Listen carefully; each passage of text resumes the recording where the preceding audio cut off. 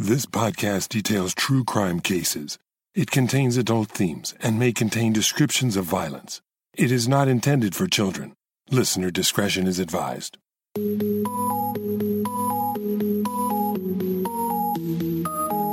Thank you for joining me for today's episode of Once Upon a Crime.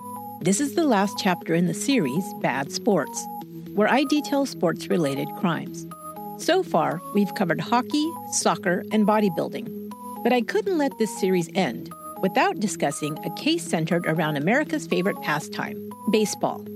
Every year, when springtime rolls around, baseball fans become excited to head out to the ball fields to watch their favorite players. There's nothing like sitting in the stadium on a warm summer day with a cold drink and a hot dog while rooting your team on to victory. It's a popular pastime for Americans, with approximately 70 million fans attending major league games each year. But over the years, some teams have found ticket sales somewhat lackluster. Whether this was due to the team having a few bad years in a row, resulting in fans losing hope for a winning season, or a turn in the economy that had spectators staying home, or any other reason, team owners and management had to come up with creative ways to fill the seats. One way to do this was through promotional nights. If you've been to any kind of sporting event recently, you probably know about these types of special promotions.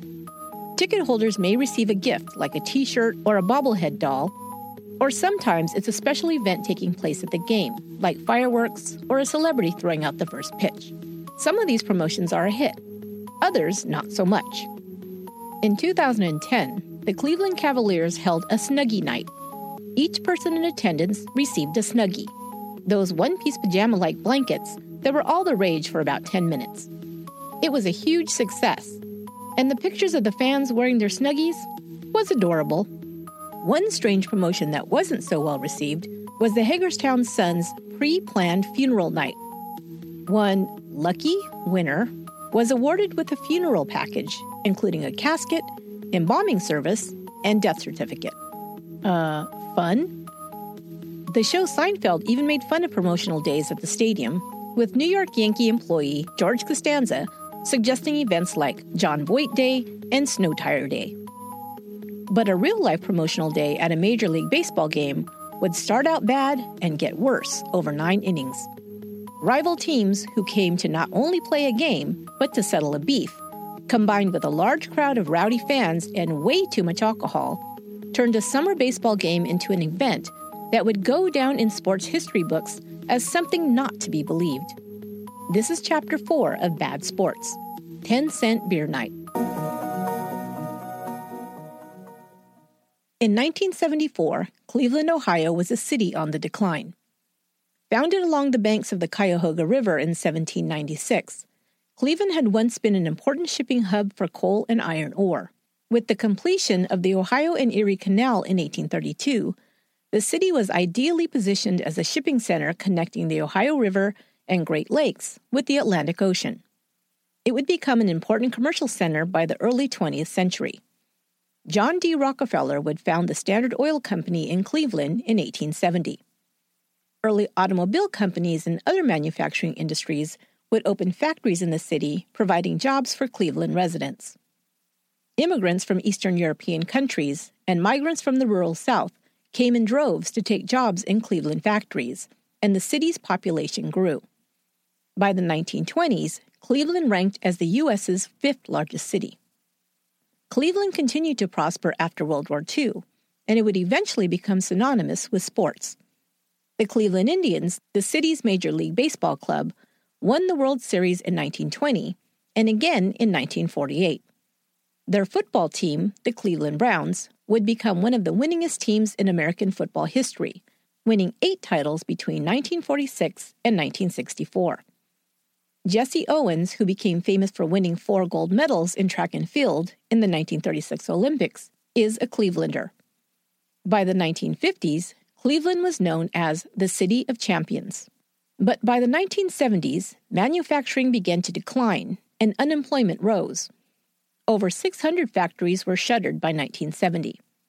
High unemployment combined with inflation, the savings and loan crisis, and other economic problems caused Cleveland to experience a severe recession. The Cuyahoga River, which had once contributed to Cleveland's prosperity, became so polluted by manufacturing waste dumped into it that it caught fire several times. In 1952, the river fire did $1 million in damages to boats, a bridge, and a riverfront office building. Another river fire in 1969 did much less damage, but led to investigations and then the creation of the Federal Environmental Protection Agency, the Clean Water Act, and other environmental organizations and reforms. In the midst of all these disasters, it was no wonder that the Cleveland Indians were having trouble filling the seats at their home games. On top of all of this, the team itself wasn't doing so well. Leading into June 1974, their record sat at 22 wins and 25 losses. But an even bigger problem might have been that their stadium had been built when city officials and residents alike believed Cleveland would continue to grow and prosper. Cleveland's Municipal Stadium, the first to be built entirely with public funding, was planned to hold over 74,000 fans. Of course, at that time, the stadium's planners didn't expect Cleveland's population to shrink so rapidly. The city lost over 170,000 residents beginning in 1970. On May 13, 1974, the Indians hosted the Boston Red Sox with a hometown crowd of only 4,200 people in the stands. The Indians' executive vice president, Ted Bonda, called a meeting to gather ideas of how to increase attendance at games. The company was in the red, and something needed to be done quickly. Several ideas were floated, some old and some new. One suggestion was to hold a 10-cent beer night. Fans might not be rushing out to purchase tickets to watch a team with a losing season, but just about anybody would pay $1 to see the game if it meant that they could purchase beer for a dime. The normal cost for a beer at a game in 1974 was 65 cents. Now, this might seem like a bad idea in hindsight, but to be fair, the Cleveland Indians had held a successful and well-attended beer night 3 years earlier. Back then, the beer had only cost 5 cents per cup, and all had gone well. The Cleveland Indians head office approved the idea and scheduled several 10-cent beer night promotions for the second half of the season, the first to be held on June 4th, 1974. Little did they know it would be a game that would live in infamy.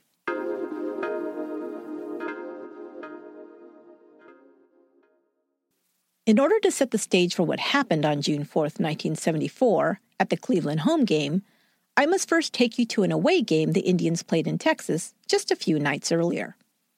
On May 29th, Cleveland played the Texas Rangers at Arlington Stadium. The night did not go well. Incidentally, the Rangers were holding their own 10-cent beer night that evening, but this did not contribute to the problems that arose. Those were all the players doing. Rangers outfielder Tom Grieve even commented later that it was obvious their beer night drew a large crowd of college students who perhaps came more for the cheap suds than to watch a ball game. At least 1,000 University of Texas at Arlington students attended and loaded up on beer in the ninth inning. Of course, now, most ballparks cut off their beer sales at the end of the seventh inning. But back then, that wasn't a rule. And Grieve remembers seeing the students sitting in the right field seats long after the players had left the field for the night, enjoying their beer until the stadium lights were finally shut off. The problem between the players began in the bottom of the fourth inning, with the Rangers up to bat and 2 men on base. The next batter hit a double play ball to the Indians' third baseman, who stepped on the base at third and then threw the ball to second to tag out Lenny Randle. But Randle slid hard into Rangers' second baseman, Jack Brohammer. The Indians retaliated at the bottom of the eighth, with pitcher Milt Wilcox throwing behind Randle's legs. Randle finally bunted, and Wilcox fielded the ball and tagged Randle out. Randle hit the pitcher with his forearm on his way to first base. The first baseman, John Ellis, then punched Randle. Now both teams swarmed onto the field and began fighting one another. The fight was quickly broken up by the umpires, but on the way back to their dugout, Ranger fans began pelting Cleveland players with food and cups of beer.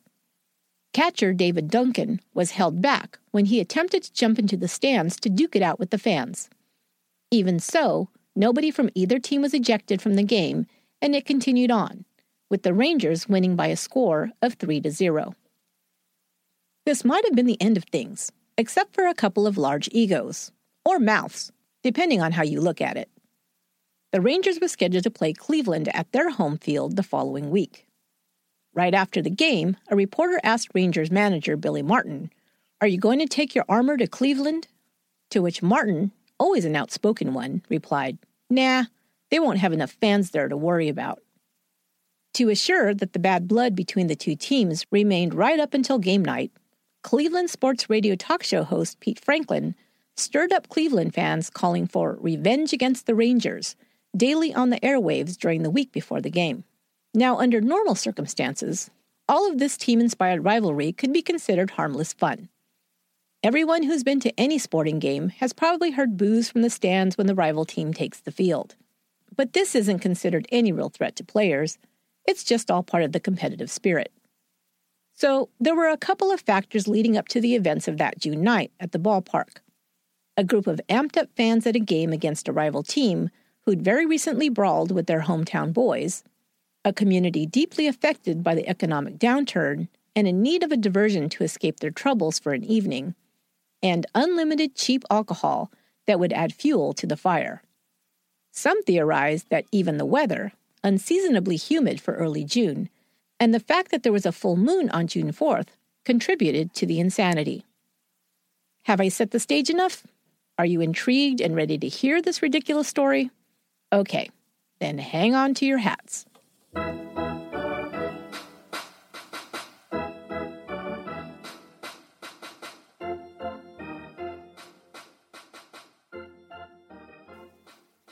The goal of the 10-cent beer night promotion was to bring Cleveland fans to Municipal Stadium, and it worked like a charm.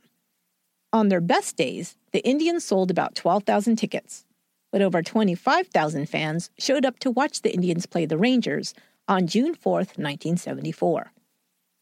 The majority of the attendees were younger than usual. College students were home on summer break just in time for the game, and large groups of them purchased tickets in anticipation of cheap entertainment and even cheaper beer. A ticket in the bleacher seats cost only 50 cents. One of these college students would go on to become an NBC News broadcaster and the host of the long-running talk show Meet the Press. Of his attendance at the game, Tim Russert was quoted as saying, "I went with $2 in my pocket. You do the math." Most of these young men were seen purchasing the limit of 6 12-ounce beers. To clarify, the 6-beer limit wasn't over the entire game, just the amount that could be purchased at one time. People would purchase multiple cups of beer and then pass them along to friends and return to the line for more. Men, women, young and old purchased multiple beers at once, leading to many fans becoming inebriated early in the game. Other reports state that many fans showed up to the game already under the influence of either alcohol, marijuana, or both. They were ready for a party. There was no mistaking this. One other factor at play that I haven't yet mentioned was that at that time in most places in the U.S., the legal drinking age was just 18 years old. Now 21 is the legal age in the U.S., but the laws didn't change in most states until the 1980s, as a response to an increase in drunk driving accidents. The Texas Rangers took an early lead in the game, scoring their first run in the second inning. Fans, clearly feeling tipsy already, became louder and more unruly. The first incident of the night took place during the second inning. An unruly fan took to the field, and it wasn't a frat boy, but a middle-aged woman. She ran to the Indians' on-deck circle, lifted her top, and flashed her breasts at the crowd. As the crowd started hooting, the umpires arrived to pull her off the field. She then tried to kiss umpire crew chief Nestor Chilek, who was having none of it. By this time, contraband firecrackers brought into the stadium by fans had been going off every few minutes, adding to the cacophony of the increasingly rowdy and drunken crowd. Like I mentioned, there was no limit on the number of beers a person could purchase throughout the game, so the lines for beer were relentless. The concession stands couldn't keep up with the demand, and the lines were clogging up the stadium walkways. So a decision was made to drive in Stroh's beer trucks and serve beer right from the taps. The trucks were set up outside the outfield fence, with a couple of tables in place to take money and distribute cups of beer. This, however, was not a very well thought-out plan, because the stadium didn't have staff to man the trucks. they decided to pull 2 teenage girls from another concession stand to cover the beer sales from the trucks. One girl was to pour the beer, the other to take the money. Okay, a couple of things here. Number 1, maybe that was legal in 1974, but when I was working in the bar and restaurant industry, you had to be 21 years old to serve beer. Maybe in 1974, you could serve beer at 18, but I believe these girls were even younger. So now you have 2 young girls serving beer to a bunch of drunk baseball fans. What could go wrong? Before long, the girls were overwhelmed by the rowdy crowd and simply abandoned their post and left. Now, with nothing stopping them, fans began pouring their own beer. Some didn't even bother with the cup, pouring beer directly from the hoses attached to the taps into their mouths. 10-cent beer night now became free beer night, at least in the outfield. And this was only the 3rd inning. By this time, the Rangers had a sizable lead in the game. In the 3rd inning, they scored their 2nd run, and by the 4th, the score was 3-0. Tom Greaves scored his 2nd home run and was just approaching third base when the first streaker of the night made his debut. In the 1970s, streaking, or taking off all your clothes and running through a public place, often while flashing a peace sign, was a thing. Why? I really don't know. It just was. Ask your parents. If you remember, I told you of another streaking incident in episode number 80. That occurred at the Oscars in front of live television cameras. The first of the 10-cent beer night streakers, and there would be many, ran out of the stands and into left field. Apparently, a security guard saw him starting to disrobe and tried to reach him before he jumped over the fence. Perhaps this is why he was seen running nude through left field, still clad in one sock. He then, and this pains me to say this, slid into second base. Ouch. He was still able to run past the stands and kept going out of the stadium, or wherever he ended up. He was never caught. I hope he had a backup change of clothes stashed somewhere because the pile of clothes he came with stayed in the stands. The Indians were up to bat in the 4th, and they desperately needed a hit. LeRon Lee hit a line drive to pitcher Fergie Jenkins, who caught the ball with his stomach. Fergie fell in pain, and the Indian fans began clapping and cheering, calling out, "Hit him again! Harder!" The Indians finally scored a run in the 4th inning. Now, between every inning, 20 to 30 people would run onto the field, some naked. Umpires did all they could just to keep spectators off the field. In the 5th inning, a father-son team jumped the fence, dropped trow, and mooned the Rangers' outfield. More hoots and cheering came from the fans, and the umpires once again went into action to round up the offenders. That had to be a proud day for that family. Now, along with firecrackers, people brought out cherry bombs. One was lobbed into the Rangers' dugout. The umpires had to evacuate the bullpen for the visiting team's protection. One reporter described the antics of the crowd as, quote, "a night of blatant stupidity," unquote. More fans began to scurry onto the field, most likely emboldened by the fact that there was no way the security guards could keep up with the crowd. There were only 50 security guards to monitor over 25,000 fans. No additional backup had been brought in for the game, and now it was too late. The drunkenness of the crowd was clearly evident at this point. When 1 or 2 people would jump from the stands and run through the field while being chased by security, the rest of the crowd would cheer and encourage the runners. Those runners would then quickly jump back into the stands, where they'd receive high fives and even hugs from total strangers, before sometimes being carted away hand over hand by scores of fans. Kind of like a reverse stage dive. Crazy. An Indians batter was called safe on third in the 4th inning, and Billy Martin argued with the umpire over the call. This, as you can imagine, was all the already out-of-control fans needed to take things to the next level. Billy Martin was no stranger to controversy, and not shy about voicing his opinions, loudly. As he strode out to third base yelling about the call, fans began throwing full cups of beer at him. Martin then exacerbated the situation when on his way back to the dugout, he faced the crowd and blew kisses at them. Now the crowd began throwing anything within reach onto the field. A hail of beer cups, hot dogs, rocks, and even batteries taken from portable radios littered the field. Rangers first baseman Mike Hargrove would later report that he'd been pelted with 20 to 30 pounds of hot dogs. He was also nearly hit by a half-full gallon jug of Thunderbird wine.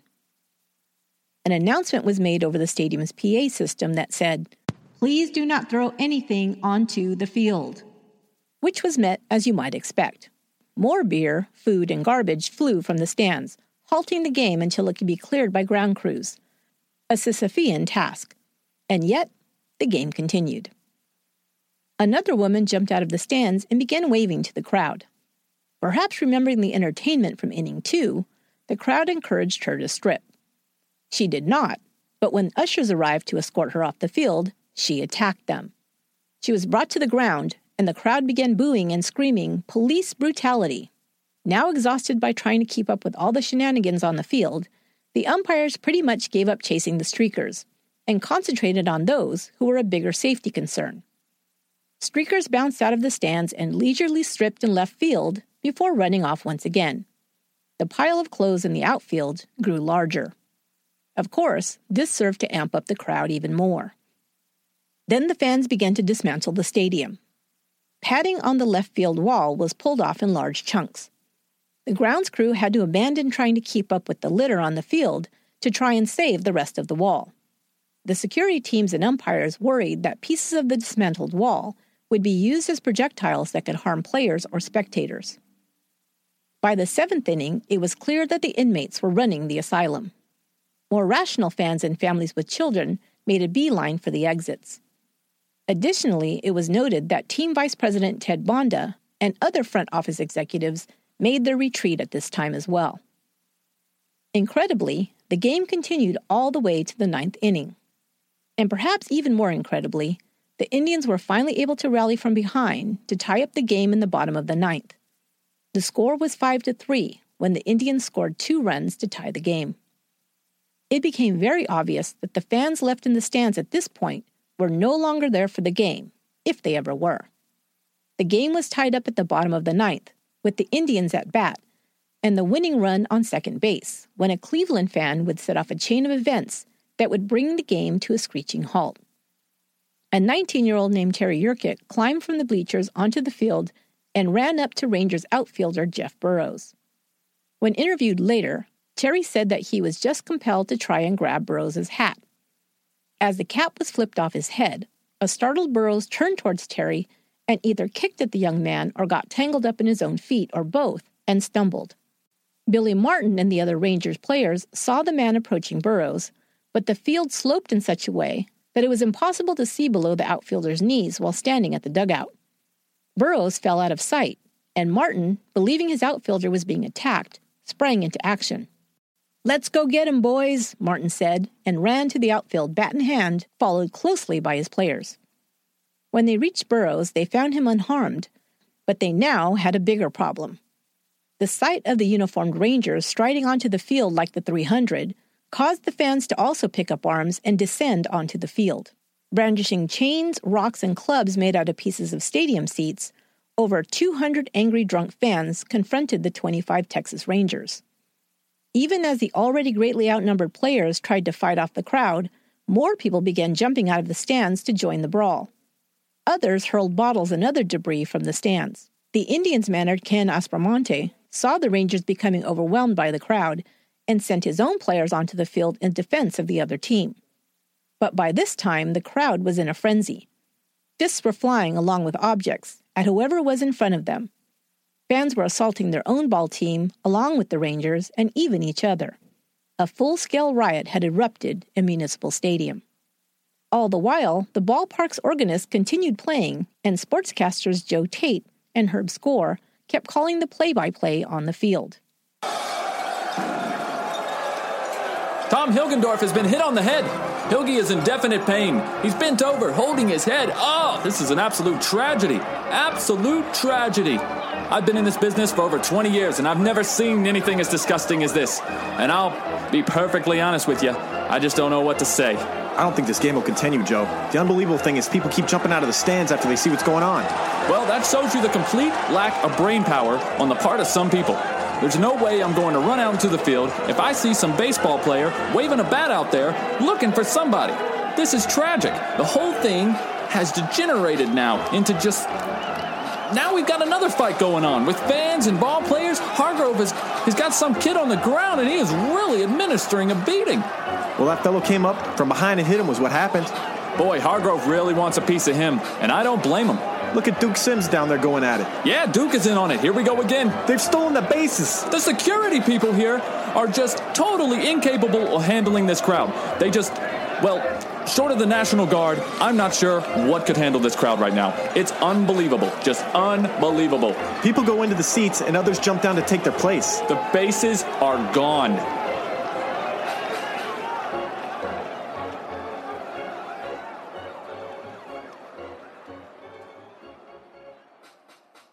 Yes, 3 bases were literally stolen off the field. They were never recovered. Umpires and security guards first prioritized getting the players and managers out of the stadium and to safety as quickly as possible. Martin and Aspromonte led the players, some injured, out of the dugouts and through the connecting tunnels. Once the players were off the field, some of the crowd dispersed, but others remained, who now turned their attention to the ball fields and stadium. They began stealing not just the bases, but the stadium seats and anything else they could pry loose. The pandemonium continued for another 30 minutes, with Cleveland police arriving in force to disperse the crowd. The stadium lights were shut off, which seemed to shoo off the last of the rabble-rousers. All the while, the stadium organist continued playing "Take Me Out to the Ball Game."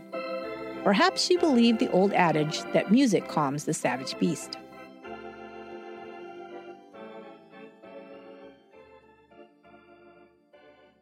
Indians reliever Tom Hilgendorf was struck in the head with a chair and taken off the field bleeding, as was an umpire.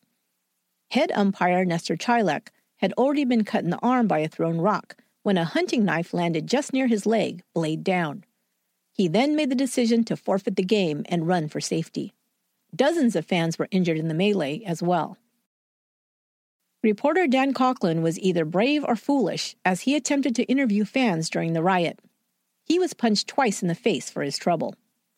Other reporters had hightailed it into the security of the locker rooms where they recorded team managers' reactions. Billy Martin said he thought Burroughs was in danger when they ran onto the field. "Maybe it was silly of us to go out there, but we weren't about to leave a man on the field unprotected. It seemed that he might be destroyed." Aspromonte was angry and characterized the night's events as the decline of civility. "It's not just baseball," he said. "It's the society we live in. Nobody seems to care about anything. We complained about their people in Arlington last week when they threw beer on us and taunted us to fight. But look at our people. They were worse. I don't know what it is, and I don't know who's to blame, but I'm scared." Umpire Chilek was even more enraged after attempting to control the mob all night and then witnessing events descend into chaos. "Animals. You just can't pull back a pack of animals. When uncontrolled beasts are out there, you gotta do something." The final tally of 10-cent beer night was 60,000 beers sold, 19 streakers, 7 emergency room injuries, 9 arrests for disorderly conduct, and 3 bases stolen.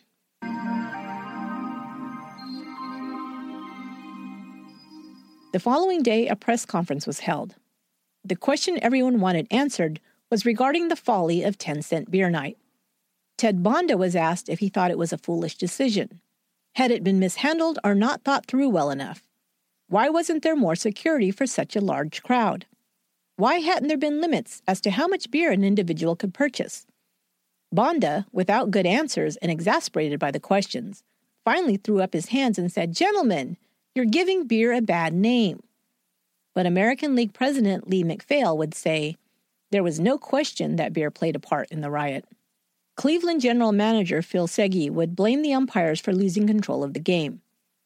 In response to this, the Sporting News editorial said, Segui's perspective might have been different had he been in Chilek's shoes, in the midst of knife-wielding, bottle-throwing, chair-tossing, fist-swinging drunks. But not everyone blamed the beer. In fact, beer nights were not even banned. The Indians hosted another 10-cent beer night that same summer. On July 18th, Cleveland played the Oakland A's with a crowd of over 41,000 in attendance. Beer was still only 10 cents a cup, but this time the stadium had more than 4 times as many security guards on duty. More importantly, each ticket holder over 18 years old received only 2 10-cent beer tickets. The game went off without a hitch. Cleveland lost to the Athletics 3-2. At the end of the season, the Indians came in at 4th place in the AL East with a record of 77 wins and 85 losses. Manager Aspromonte lost his job and was replaced by his own first baseman, Frank Robinson.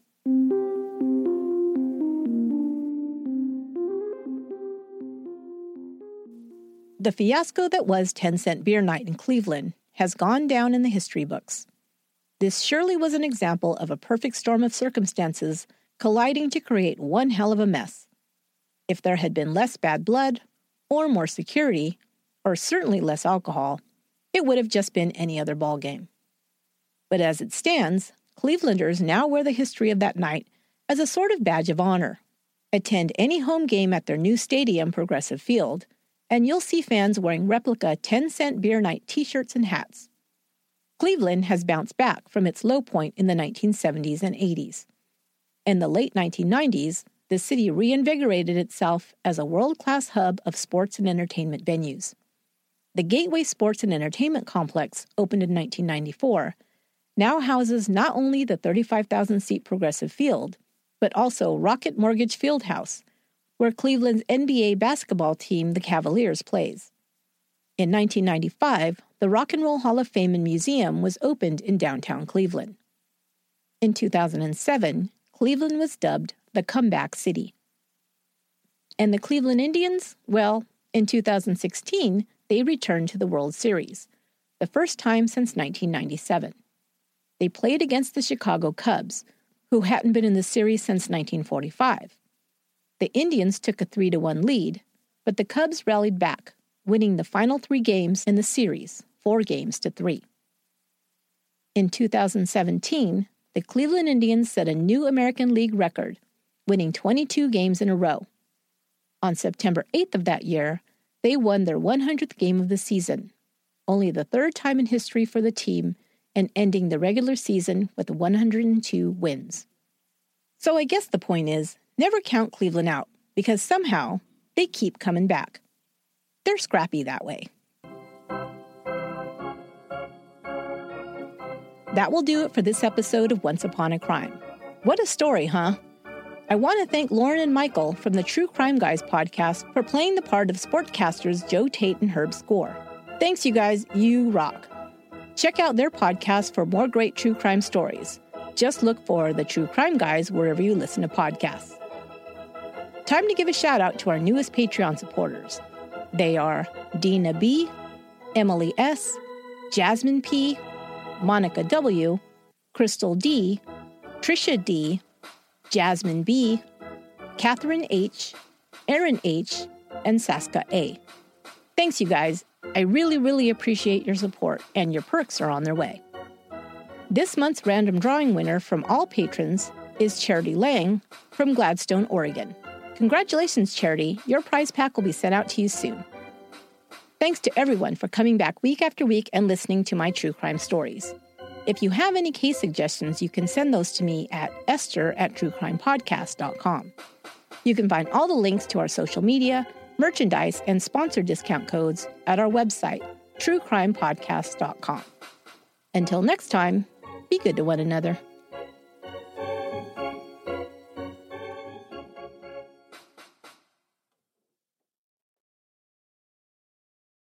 Angie has made it easier than ever to connect with skilled professionals to get all your jobs projects done well. If you own a home, you know how much work it can take, whether it's everyday maintenance and repairs or making dream projects a reality. It can be hard just to know where to start, but now all you need to do is Angie that and find a skilled local pro who will deliver the quality and expertise you need. Angie has over 20 years of home service experience, and they've combined it with new tools to simplify the whole process.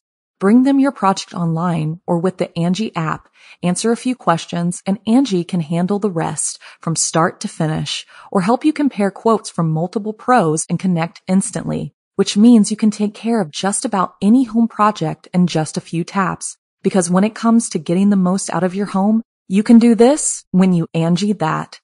Download the free Angie mobile app today or visit Angie.com. That's ANGI.com. You can live out your MasterChef dreams when you find a professional on Angie to tackle your dream kitchen remodel. Connect with skilled professionals to get all your home projects done well. Inside to outside, repairs to renovations. Get started on the Angie app or visit Angie.com today. You can do this when you Angie that. The Angie's List you know and trust is now Angie, and we're so much more than just a list. We still connect you with top local pros and show you ratings and reviews, but now we also let you compare upfront prices on hundreds of projects and book a service instantly. We can even handle the rest of your project from start to finish. So remember, Angie's List is now Angie, and we're here to get your job done right. Get started at Angie.com. That's ANGI, or download the app today.